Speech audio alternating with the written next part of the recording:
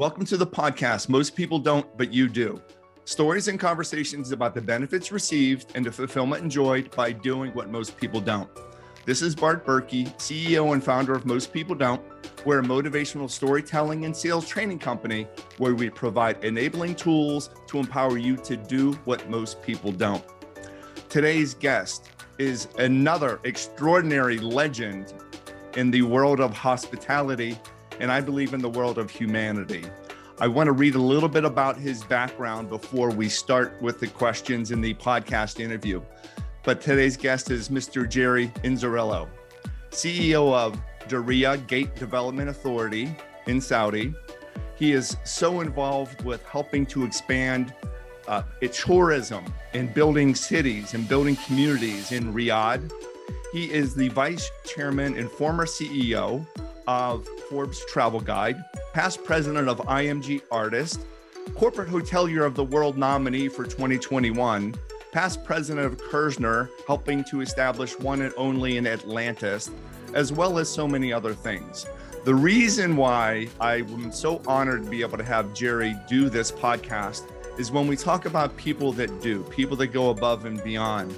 If we look at his volunteer experience, he donates not only his time, his resources, his expertise, his money to some amazing organizations. Andre Agassi Foundation, Nelson Mandela's Children's Fund, Artists for a New South Africa, and these are just a few. So let me stop talking and introduce Mr. Jerry Inzerillo. Thank you, sir. Thank you, Bart. It's a great honor to be with you. Thank you for your long service to tourism, the industry. Thank you for always looking for the good in people. It's a pleasure to be with you today. Well, and I want to start asking some questions. Now, this could obviously take hours and hours and hours, but what we are hoping to share with our approximately 20,000 listeners is what has allowed, what has created, what has influenced, how have things in your life led to be the person that you are today. So I'm going to go back to somewhat of the beginnings, Jerry. If you can tell us a little bit about growing up and perhaps what were some of your major influences then? Well, I was born and raised in Brooklyn, New York, and I come from a relatively poor family, good family, but a poor family. So, it wasn't easy. In a very difficult neighborhood. And there was more struggle than there was victory. And I had a friend of mine who was 3 years older than I was. He was 16, I was 13. And he took a job cleaning tables as a banquet busboy.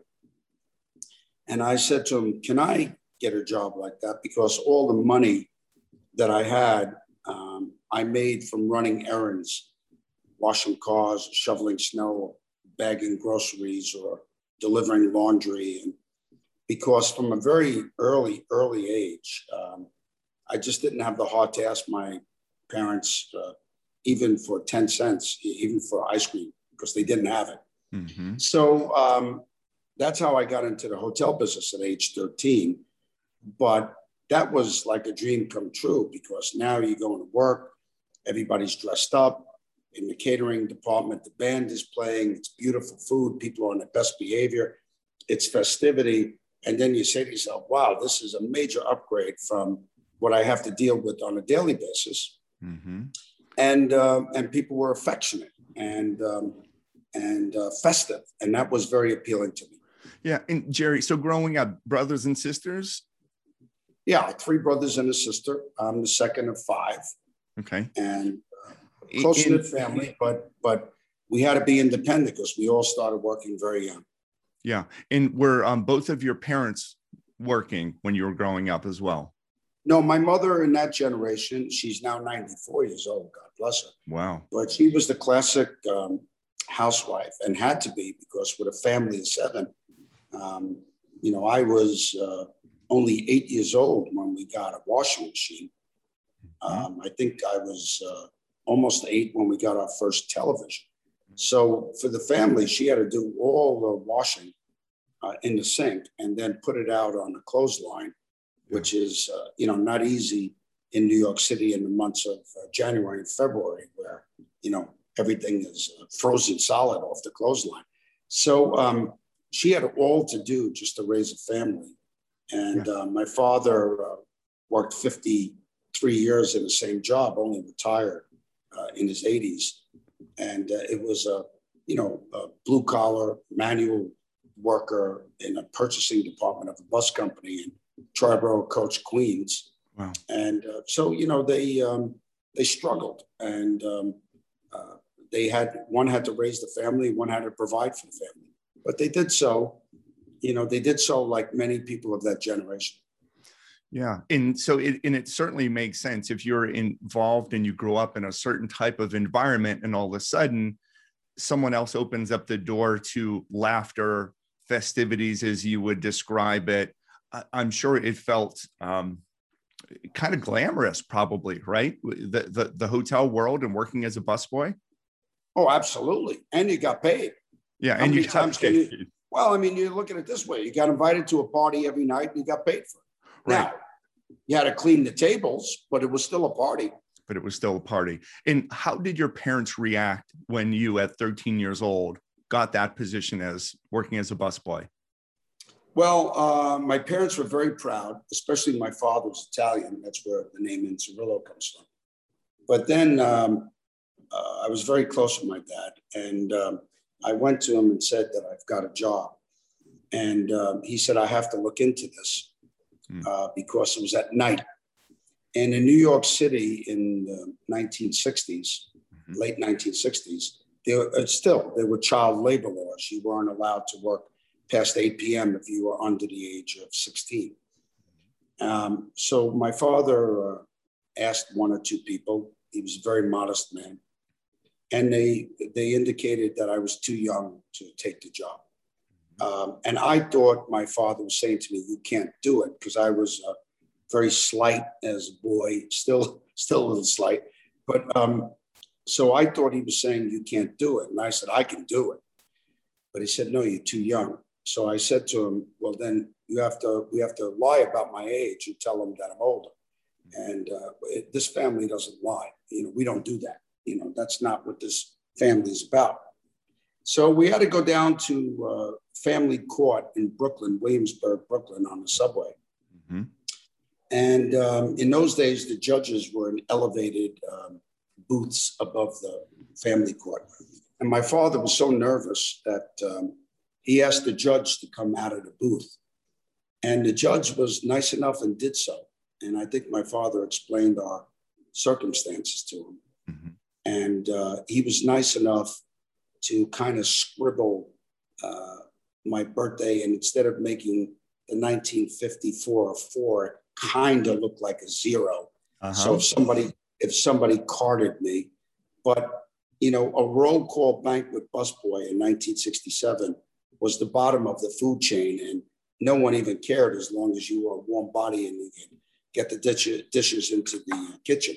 So no one ever carded me. But that day, April 28th, I went from 13 to 17, and then I worked my first function on May 2nd, 1967. Wow. And I had a big day. It was a 12-hour shift. I got paid $15.90 in cash, but I made a whole $2 in tips. So I came across with $17.90 and attended the party, and it was one of the best days of my life. Amazing. And then you can remember it like it's tomorrow, right? And I listened to one of a different interview, and you were talking about when I look into the mirror, maybe it was from your TED Talk, that you still see the 13-year-old busboy, but to know what your wages were, what your tip was, and think about how significant that one bit of kindness, that act of kindness from the judge, and also the passion and the support that you had from your father. Like, if those two things didn't line up, we might not be talking right now. You could be in a totally different industry, right? Without a doubt. I had a wonderful friend who was a legendary American state Supreme Court justice in the 9th District of Illinois. And his parents were immigrants. And they left the Ukraine to escape Hitler. They were a Jewish family. Mm-hmm. And he became a prominent judge. And the mother named him after the American president, Abraham Lincoln. And they named him Abraham Lincoln Moravec, Judge Abe, we call him, Abe Moravec. But his saying was, never forget to remember a kindness. Wow. And that's a great saying. And he was very dear to me. He was one of my mentors. And I like to perpetuate that because I think single acts of kindness are very contagious. Now, far be it for a Catholic Italian kid from Brooklyn to quote the scriptures of the Holy Quran. But, you know, there's two variations of a scripture that says, may Allah accept all your good deeds and may Allah accept all your good intentions. We are a derivative of our good deeds and our good intentions. And I think regardless of age or culture or theology, that golden rule principle applies to this day. Oh, I agree.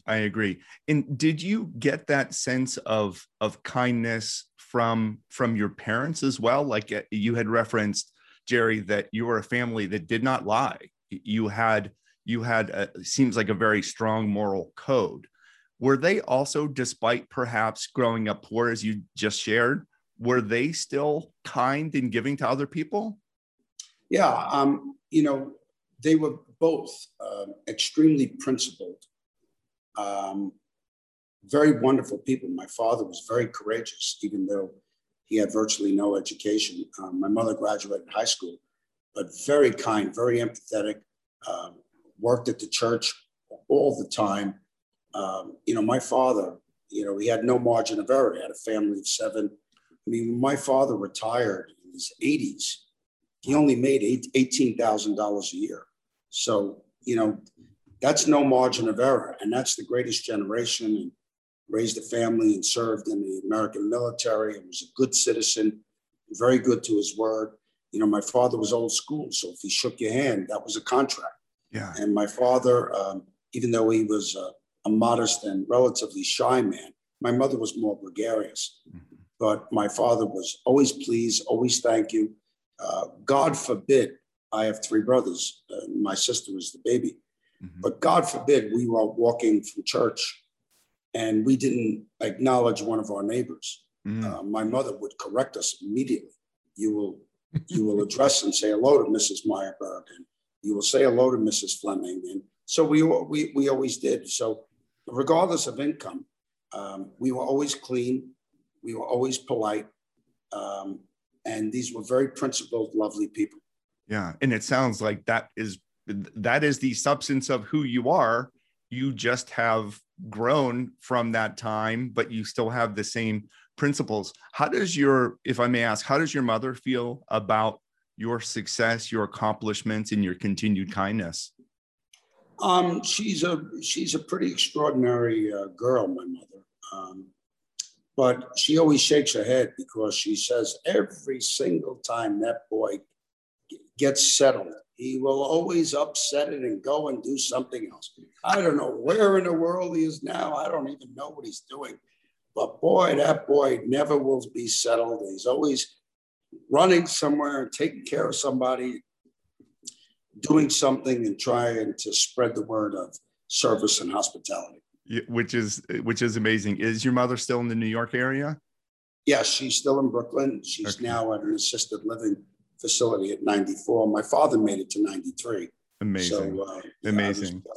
Well, and that's why you have an awful lot more to do in your second half, right? Which I know you talk about. Well, great blessings to your mother in Brooklyn for sure. In a recent discussion, I think it was something that I read, you were talking about your second act. So the first X number of years of your life, you were really, leading, growing, creating things, building cities. And I know you're certainly still involved with that with Daria, and we'll talk about that in a moment. But can you share a little bit about what your mission is now with regard to serving those that serve our industry? Because I just think it's brilliant and stunning and special. Yeah, with ambition, especially when you have to get educated, you have to provide for your own families, you have to overcome your self-esteem challenges. Does my work define who I am as a personality, or do I define who I am? You'll have your triumphs and you're going to have your obstacles. Along the path, you're going to meet friends and you're going to meet foes. This is difficult. It's not, will the rain come? The rain is going to come. Embrace it, because you will have growth from that rain, but still not fun when the rain comes. So you get to a point in your life, where I am now, where there's nothing left to prove in terms of identity. Right. I know who I am, and I've always given it my best. Now, so what happens is, when you get to that point where you can exhale a little bit, then you're playing with what we call in the casino business, you're playing with house money. So then you can do things because you wish to do them, or because they're noble in their pursuits or intentions. And then you can concentrate more on inspiring and serving than having to prove yourself and overcome obstacles, which are all part of that first phase. Yeah, I'm writing a newsletter article just actually moments earlier before we jumped on this call about self-awareness. And, studies are showing that the best leaders are self-aware. So it's not only knowing who you are, but knowing what you need to know, knowing what you don't know, and knowing what you need to say no to. So all of those things combined. When you were growing up through your career, was there a certain point where you said, you know what, I feel very confident with who I am. I know who I am. I like myself. Did that happen recently, or was it 20 years ago? Can you kind of give us an idea? Well, I've always loved serving. I always loved the camaraderie and the affection of our industry. But I would think that I started understanding the separation between vocation and personal identity, probably in my 30s, but then it took me into my 50s to understand how to completely excel in both and separate them. And then my divine daughter, Helena, who's an only child, she'll be 15 August 3rd. When she came, that was really two umbilical cords. One is her, thank God. And the second one is that all my work was then devoted in, her honor, and to make her proud as a father and make her proud as a parent. And where I could see maybe some of my good work in her honor, which was very liberating. Yeah, and in creating a legacy for your daughter to understand who you are and what you stand for and what you represent, almost, in tribute to going back to your mother, right? What she was able to do, what your father was able to do in helping support you in growing up, you're obviously setting that same type of example for your daughter, which is just so heartwarming for sure. Well, we hope so. Look, we're human beings. We have our fallacies, we have our faults, we have our vulnerabilities. But again, if your intentions are pure and honorable, the results are secondary. They're better. Everybody likes a win more than a loss. Yeah, but for if you sure. give it everything you have, you're measured on your deeds and your intentions. Actually, you're measured on your intentions and your deeds. Yeah.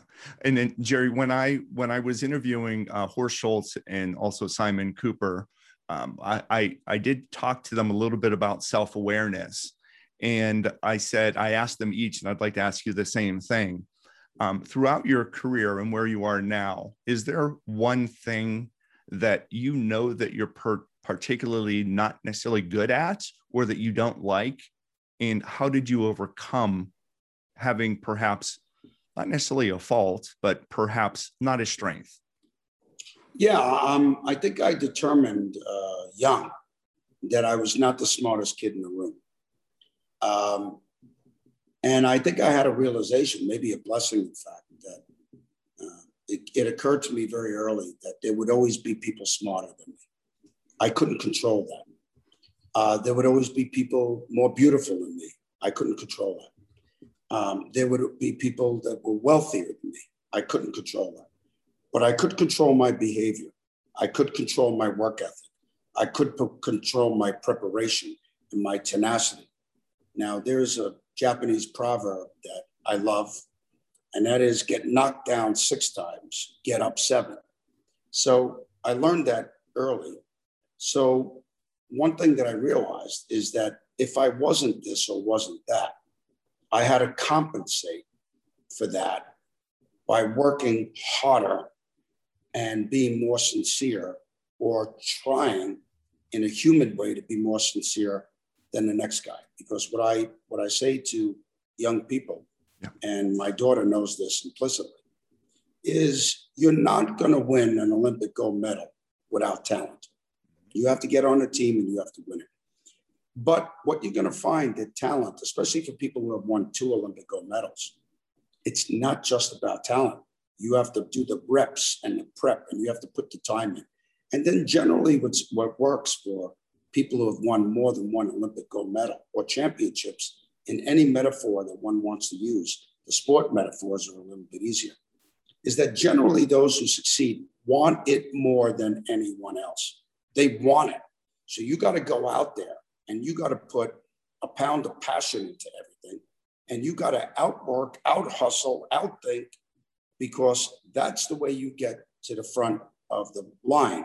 And I like being in the front of the line. Now, there's a difference. There are some people who feel that their A in their class is accentuated by everybody getting a B or C. I respectfully disagree with that point of view. I let everybody in my class know I'm going for the A. But I want you all to get an A because there's a camaraderie in a community of excellence. And it's lonely to be the only one at the top. And that's why I don't like dog eat dog, you know. So it occurred to me that I would have to out prep, out prepare, out work, out study, out hustle. And that turned out to be a fairly good formula years following. Yeah. And Jerry, this is the first time, and I've interviewed some incredible leaders. This is the first time that I've ever heard someone talking about, yes, we've heard people talking about working harder, but you also had reference being more sincere. And I think that probably really helps to define you. Yes, there are going to be smarter people in the room, as you mentioned, but you're going to out prep, out hustle, outwork, and you're going to be more sincere. Can you talk a little bit more about your sincerity? Because you have a kind heart, without a doubt. Can you talk about how sincerity has helped you in your career? Yeah, you know, there's 2 aspects to that. You know, there's an old story that in the path of life, you walk down the road. Now, whatever you want to call God, Jesus, Allah, Buddha, Jah, doesn't matter. You're going to walk down the road and you're going to come off a victory. And the divine is going to appear when you're feeling hubris and say, my son, my daughter, how are you? If you let your hubris get the best of you, you're going to say to the divine, I got it from here, don't worry. Mm-hmm. And you know what the divine is going to say to you? Great, see you down the road. Now, what happens is that in the path of life, you have to count your blessings. You have to know that you don't go alone. That the same people you meet on the way up are the same people you meet on the way down. And you want to see them on the way up. And you want to see them on the way down. Because that's what community is. That's what camaraderie is. And you want to never lose your humanity and your touch to them because it's a village. Now, what happens is, to be sincere, maybe some people would even call it likable. Because when you hit a bump, they will either help you or at the very least will give you something that's in short supply these days, which is benefit of the doubt. And they will say, you know, that person's well-intended. That person tries hard. Maybe we should give them the benefit of the doubt. I would suggest this is a very good principle because humility may not be expeditious in the short point, but it certainly outpaces hubris. Yes. Oh, brilliant. And when I was leading part of a global sales team for Ritz-Carlton, we would always say, seek to understand without judgment, right? So give people the benefit of the doubt. And there's another saying by a psychologist that talks about, I seek your greatest good. I mean you no harm. And if we can all live like that, boy, doesn't it make it a better world? Well, and indeed, and then now if you look at 1962, next year, 2022, you'll have the 60th anniversary of Four Seasons Hotels. Mm-hmm. The great Isidore Sharp will turn 90 this October, one of my mentors, one of the great human beings and innkeepers. Mm-hmm. And if you get sophisticated with him, and he's a pretty sophisticated guy, and you say to him, Izzy, arguably 100 more hotels, you've got the most luxurious, best cultured company in the world. What was your methodology? What was your sophistication? What was your strategy? Mm-hmm. He will say to you, don't overthink it. Everything in Four Seasons revolves around the golden rule. Mm-hmm. Do unto others as you would want them to do unto you. But then he'll give a caveat and said, I never worried about my guest. I worry about every single person who works at Four Seasons, and they worry about my guest because I can't possibly have that interaction with them. Right. They do. So right.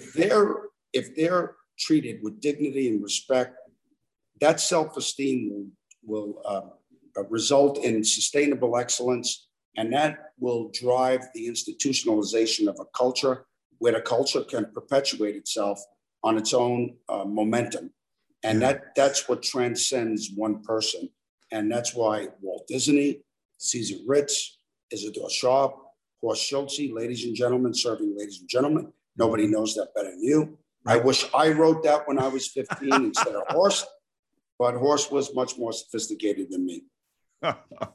And when we're talking about culture, and thank you for, again, such amazing bits of information. I know that our listeners are taking notes furiously because they are learning from certainly one of the best. Jerry, as you referenced culture, what is your advice for organizations as we come out of the pandemic that perhaps have either lost their way with regard to culture, or individuals have been working remote, and not necessarily in the hotel world, but just in the corporate environment, and they maybe never shared an office with a colleague, yet they're now expected to understand what the culture is? Any advice for organizations on what they can do to kind of continue or start or rebuild the culture?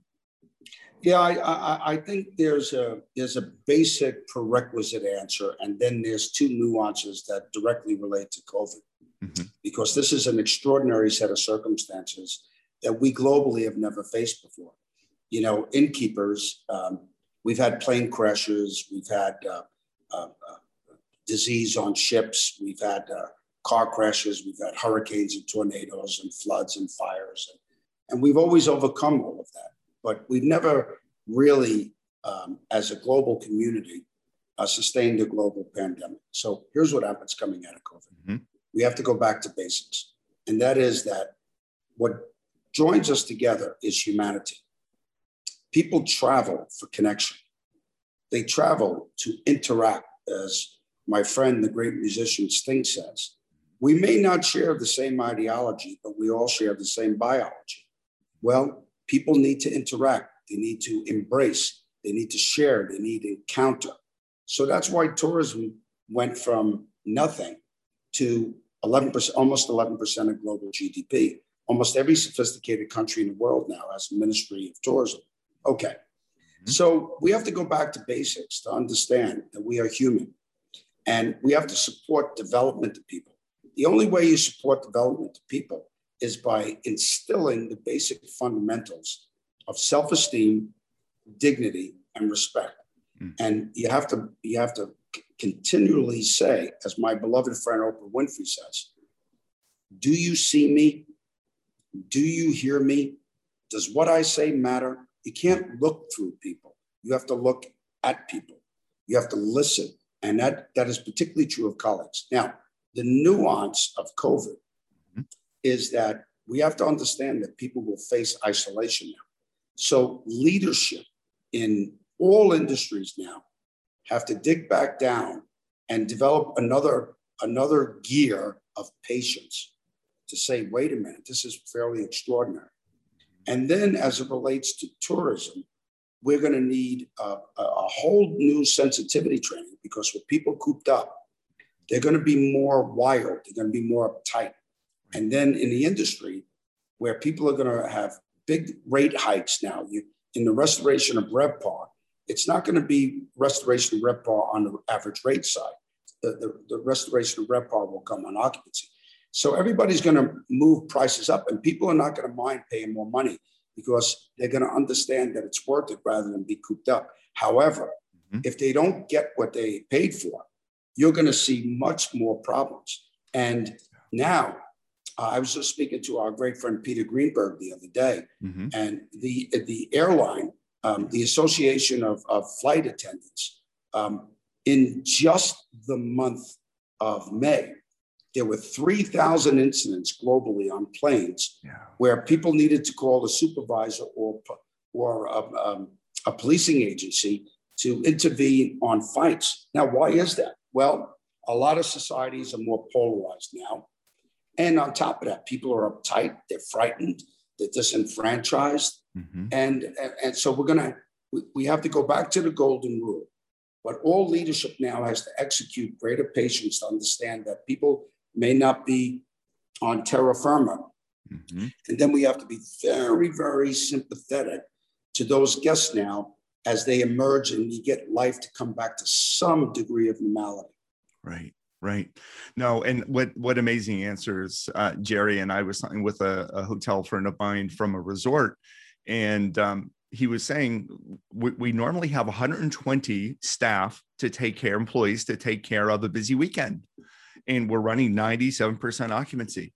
And guess what? We only had 30 because we lost our labor. They moved out of the area. They moved into different industries, whatever the case is. So your whole point. Yeah. So your whole point about sensitivity training is it's simple, but so brilliant that we need to make sure that all of our employees in our industry are aware. And then we need to make sure that we're communicating properly with our guests and with our customers to make sure that they're patient with us. They also need to be patient and flexible with us in return. Do you agree? I totally agree. And you see, what happens is that we're not inviting abuse. But what happens is in sensitivity training, and nobody better than you, Bart, on this, but what you have to do is you have to say, excuse me, I'm sorry you're upset. I will help you with this, but you must speak in a tone of voice. Otherwise, we can't have this conversation. So that's got to be done very gently because it's a fine line. Yes. But just because someone's a little upset, they can't disrespect you. So. Right. So this is all part of, and by the way, even all the great luxury companies, they're going to have to step up their sensitivity on frontline employees, frontline staff, because they're the ones that are going to be facing this behavior until it levels out. Yeah. And there was even an article talking about you were referencing, the number of incidents, fights, the number of complaints. From an airline perspective, I just read an article was, astronomical, the increase in complaints that they had to their corporate office for customer service. It was just outrageous. And sadly, if we can't come up with resolutions for it, if the sensitivity training, which I believe will definitely help, we don't want to lose more people out of our lovely industry. We want to attract people into our industry. Right. And then, the other thing, which is a bit controversial, but I have no problem doing it. And that is that there's a great number of CEOs in the service business that should be ashamed of themselves. And not necessarily hotel CEOs, but there are other aspects of tourism where CEOs are separated from their staff, never interact with them, never talk with them. I mean, I was with a CEO of a major American airline, not American Airlines, but a major American Airlines, whose service is shocking. And he said, there's nothing I can do about it. I don't control the labor unions. I don't control this. Yeah, well, no one has seen you in 5 years. So what kind of leader are you? So, the leadership has got to take their responsibility too, to be out there and be supportive of the teams and do what you expect your teams to do. Right, exactly. And I just heard a story the other day from my friend Larry Golko in Boston that said the CEO of Delta would ride in the middle seat in the back of the plane next to laboratories because he wanted to experience what other guests were experiencing. And good man. Yeah, and he was, sitting right next to a guest, a traveler, and the welcome video comes on, and the gentleman next to him said, "Isn't that you?" He's just like, "Yeah." It was like, "What are you doing back here?" And he said, "I want to experience. I want to be able to have our company get better as a result of experiencing what you as a traveler experiences." And then talking about Horst Schulze, I asked him the question. I said, "Can you tell me about the best service experience you've ever had from a hotel perspective?" And Horst very kindly says, "It's not a fair question, Bart. I appreciate what you're trying to ask, but it's not a fair question because every hotel room that I've ever been in smells like fresh paint." And even his wife, right, had recognized that every time we come into a hotel, it smells like fresh paint. He said, I'm not typical of the service that a guest would receive. And I thought that was such a lovely, fair, humbling answer. Jerry, I have two additional questions for you. And again, I'm so grateful of your time. As you are, doing additional research and going to 160 countries and with your career, was it difficult for you to have a work-life balance? Yeah, that's the one thing that all service, that's the difficult thing. And that's the one thing I try to influence young people now. And that is that my generation, we neglected our families. And that's not right. Now, ambition or whatever, taking them for granted, even if they say, "I love you," it's not fair. There has to be a work balance. Mm-hmm. You have to have an ability to recharge your batteries. One of the most misunderstood words, not that it's misunderstood, people don't focus on it. But one of the greatest words in the English language is the word inspiration. Well, what actually is inspiration? Well, Ation, I-O-N, is the process of. Well, spirit is the middle and in. It's not outspiration, it's inspiration. Now, inspiration is the process in which you restore or rejuvenate or replenish your spirit in which you can go out and serve. So, you could take a metaphor of these fun water guns that you have in the swimming pool, and you pump it up, then you shoot your dad, and then you laugh and you put it back in the water and you pump it up. Well, in order to serve or in order to create or serve, you have to pump it up, shoot, put it back in, pump it up. So work balance, mm-hmm. and being around people you love, people you admire, people who inspire you, mm-hmm. that allows you to go back and serve again and again and again. But you have to have that process. If you don't, you could burn out or burn the people that care for you out. And I would suggest that's not healthy. No, so getting re-energized by taking breaks or being with people that motivate you, inspire you, that provide maybe a balance, that perhaps even force you to do things to take care of yourself, because that is critically important. So two last questions, Jerry. Can you talk a little bit, you are such the ambassador for hospitality and for travel. And to use your quote, you help to bring joy and festivities and happiness to those that travel through the nobility of thinking and through the nobility of doing, which aligns perfectly with my whole approach and name of the company about most people don't, right? The nobility of doing. Can you talk a little bit about what you are doing, what your project is right now with Diriyah Gate Development Authority? Because you are doing some incredible things to bring jobs and energy and tranquility to not only employees, but also to future travelers. Can you just give us a quick snapshot of what that project is? And then I want to end the conversation talking about some of the people that you have referenced even just during this during this call on how they have influenced you. So if you can tell us a little bit first about your current work and your current project as CEO of Diriyah Gate Development Authority. Yeah, thank you. Uh, as part of my DNA, and you heard it in my TED talk that you were thoughtful enough to listen to. I use a saying that there's two words in Latin that trouble me, and I hope they trouble who's listening. And that is, whoever came up with the word subservient, I'd like to meet that person because they don't live in my world. In my world, service is noble. You are not less than someone because you serve them. Shakespeare, one of the greatest writers of our time, Juliet says to Romeo, the more I give to thee, the more I have. Subordinate, who came up with that one? Because you work with people, they're under you? Come on. Boring, outdated, not the word. Now, so service is noble. The second thing is that there's very few industries in the world that are more ambassadorial, more inclusive than hospitality, than tourism, where you welcome people. And in a polarized world where people have shut off their antennas to even disagreement, well, you can disagree, but whatever happened to civility? So, Oprah will talk about that all the time.